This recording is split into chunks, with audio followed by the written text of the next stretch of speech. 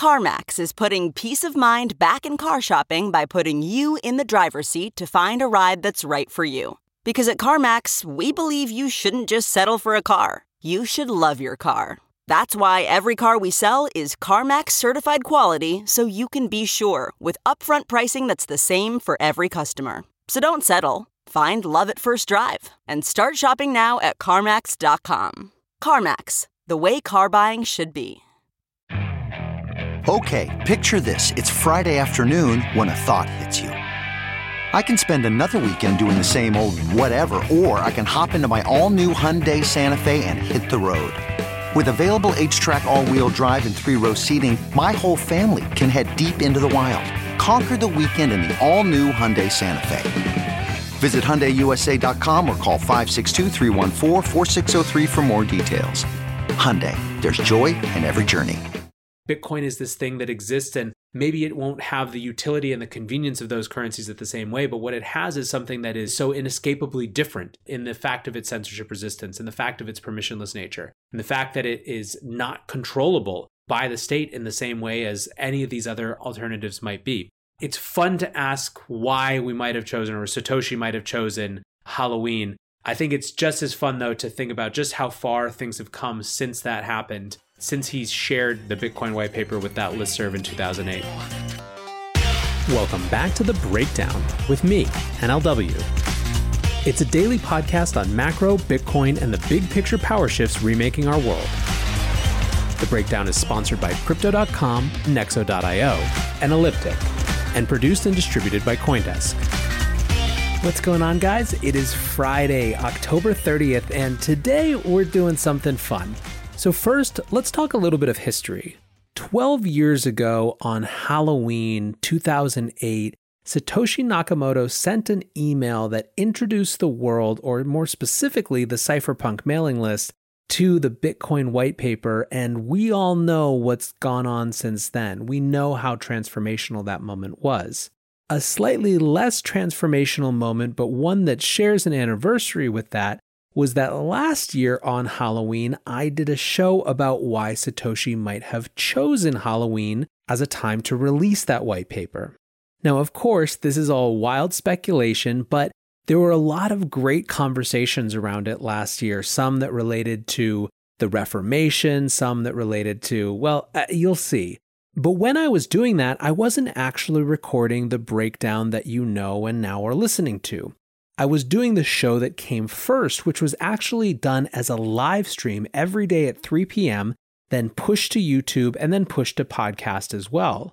I was experimenting with different formats, but one of the things that I thought at that time is that I really wanted to do it live. As I did that show, it was actually right before I kind of shut this down to start the breakdown more fully, and so not a lot of people heard it. And I went back and listened to it again, and I actually think it kind of holds up. So it's a little more raw, the audio quality isn't as good, there's a whole lot more ums because I'm, doing it live. But overall, I think it's a fun show, and I think it's a really fun exploration, so I decided to share it with you as I recorded it last year, and I hope you enjoy it.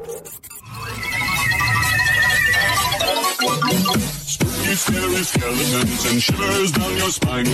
Shrieking skulls will shock your soul and seal your doom tonight. Welcome back to another Crypto Daily 3 at 3.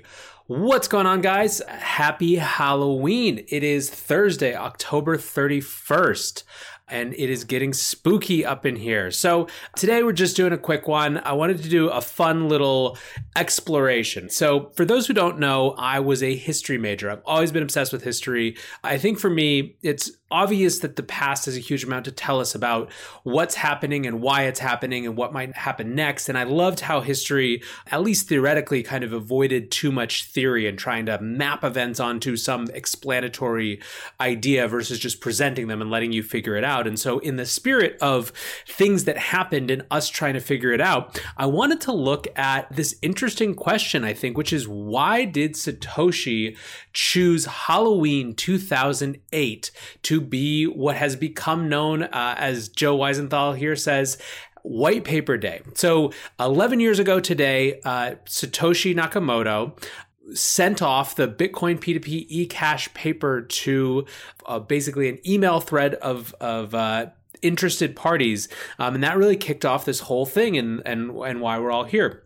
So today you've had a lot of folks celebrating White Paper Day. You have Joe here, like I said. You have Jameson Lopp, who had this great Halvanine meme from FNEEP, who's an awesome graphic kind of memer on crypto Twitter. You've got Binance celebrating it on October 31st, 2008. Satoshi Nakamoto published a Bitcoin white paper. Happy anniversary, BTC.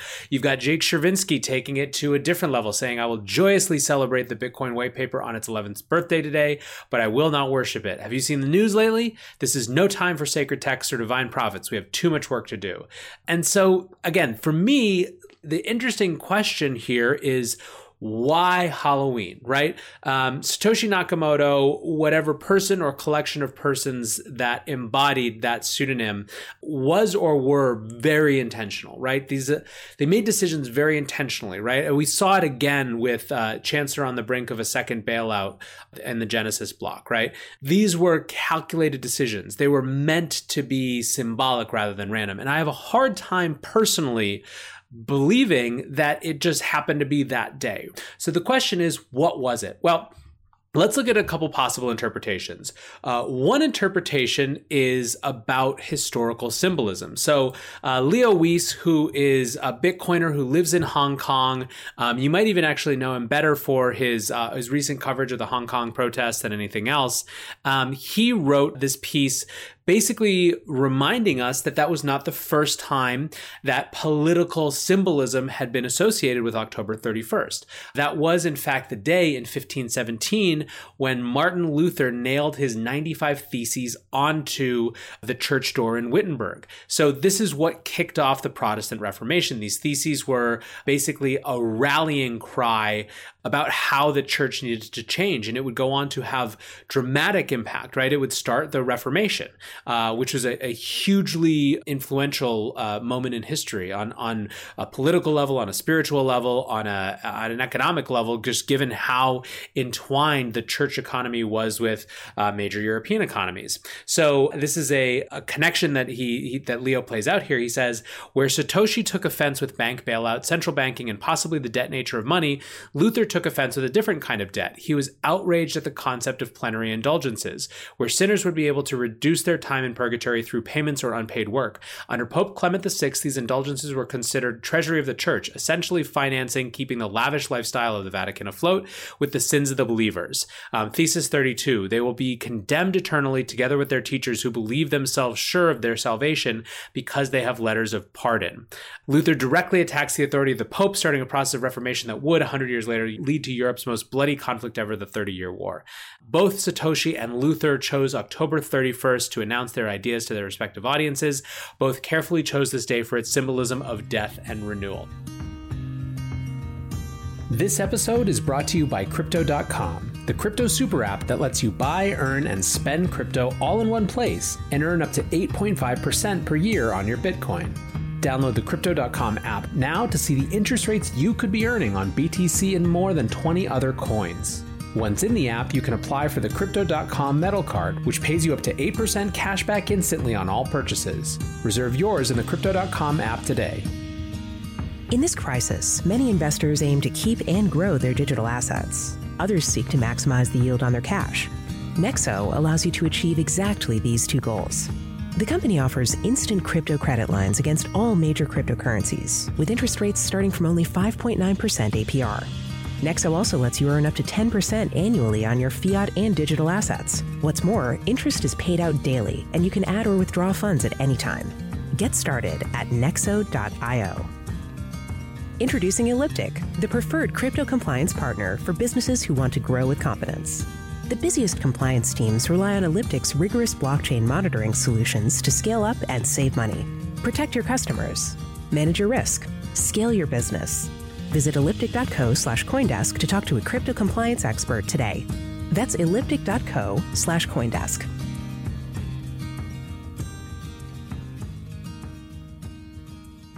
Okay, so one option, we have the possibility that Satoshi chose this for historical analogy, right? There's a historical analogy to this seminal moment in the history of kind of European history, religious history, economic history in the form of the Protestant Reformation.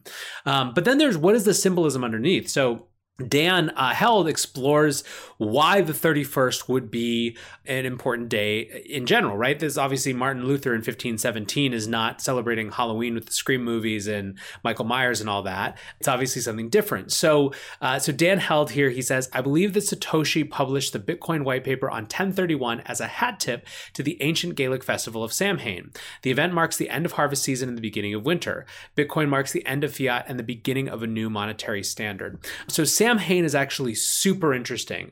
In Christianity, it's referred to as All Saints' Day. All Saints' Day was moved to co-opt and kind of embody that pagan holiday in the same way that Christmas was moved towards the winter solstice. But this day, the thing that's so interesting about Samhain to me, and this is something I've spent a lot of time with recently because my daughter actually was born at 2/14 on Samhain, on November 1st. So she started coming on Halloween and came in on Samhain or on All Saints' Day, depending on what it is. Across so many cultures throughout history, this is the day where the veil between this world and whatever other world there is the thinnest, right? So obviously we have Dia de los Muertos is another one that's on that same time. And if you look through kind of history of religious belief, this day of transition, of renewal, of beginnings and ends, and of this tiny, the thinnest fiber between worlds that's consistent. And so maybe that's part of it as well, right? So Leo kind of connected the dots in terms of death and rebirth. Dan connects the dots in terms of the end of harvest, the beginning of winter. Maybe that's part of it, right? So it's not just Halloween as we know it, but the underpinning. So we have this idea on the one hand of historical analogy. We have this idea on the other hand of kind of the symbolism underneath that historical analogy. Then you have a comment, which I thought is also pretty interesting on the same thread from Bitcoin Music Television that says, Satoshi chose October 31st since it's the last day prior to voting on any U.S. major election. If Tuesday falls on the 1st of November, that is election day.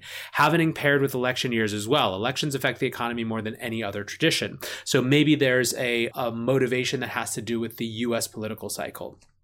Ultimately, we don't know. And part of, I think, the reminder and what makes this such a fun thing to debate is that Satoshi, by being pseudo-anonymous, by removing him or herself from the proceedings of Bitcoin and the way that it's evolved for, the last 7 or 8 years, has allowed mythology to take root in the system. And mythology is the way that things become cultural and enshrined and bigger than just a set of events, right? Part of what makes Bitcoin so fascinating is that founding mythology that is it's like an immaculate conception, right? As compared to everything that's come since. Now, we can debate a huge amount about that, but what I think is undebatable is that it is the most unique launch of an important project, company, network, whatever you want to call it, in modern history. There is nothing like it before. There's nothing like it since. It's hard to imagine how something like it could ever come again without just referencing the launch of Bitcoin. And so I think that that's kind of what makes it fun to go back and actually ask the question about why this person or persons might have chosen this specific day. But of course, at the same time, we can also, even if we don't know and we'll never know exactly, just celebrate how far it's come. So Crypto Scam Hub here says 11 years after the Bitcoin white paper, over 55,000 nodes, 96 countries. With a graphic actually that's from this report. Coinbase did a great report. 11 years ago today, the Bitcoin white paper was published, forever changing technology, finance, and our relationship with money. Here are 11 quantitative indicators around Bitcoin's continuous momentum and growing global utility. Read more. And it has great stuff. I highly recommend it. It's an awesome piece. I think for me, when we write the story of 2019, I believe that it'll be the year that we shifted from magic internet money to one of the central economic battles and political battles of our time, which is the battle for the future of digital currency and the battle to extend influence through currency.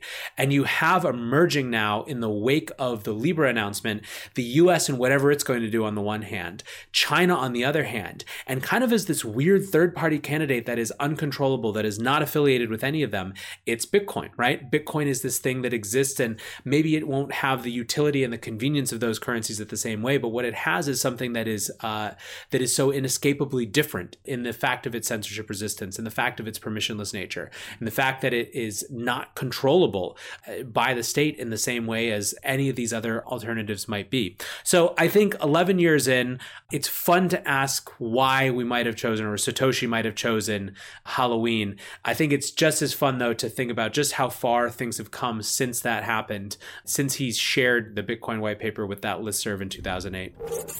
So there it is. What do you think? Convincing? Are you compelled? Do you think there was a greater purpose to why Satoshi chose Halloween? Or is it just fun fodder for a podcast? Either way, I hope you enjoyed the show and I appreciate you listening. And until tomorrow, be safe and take care of each other. Peace.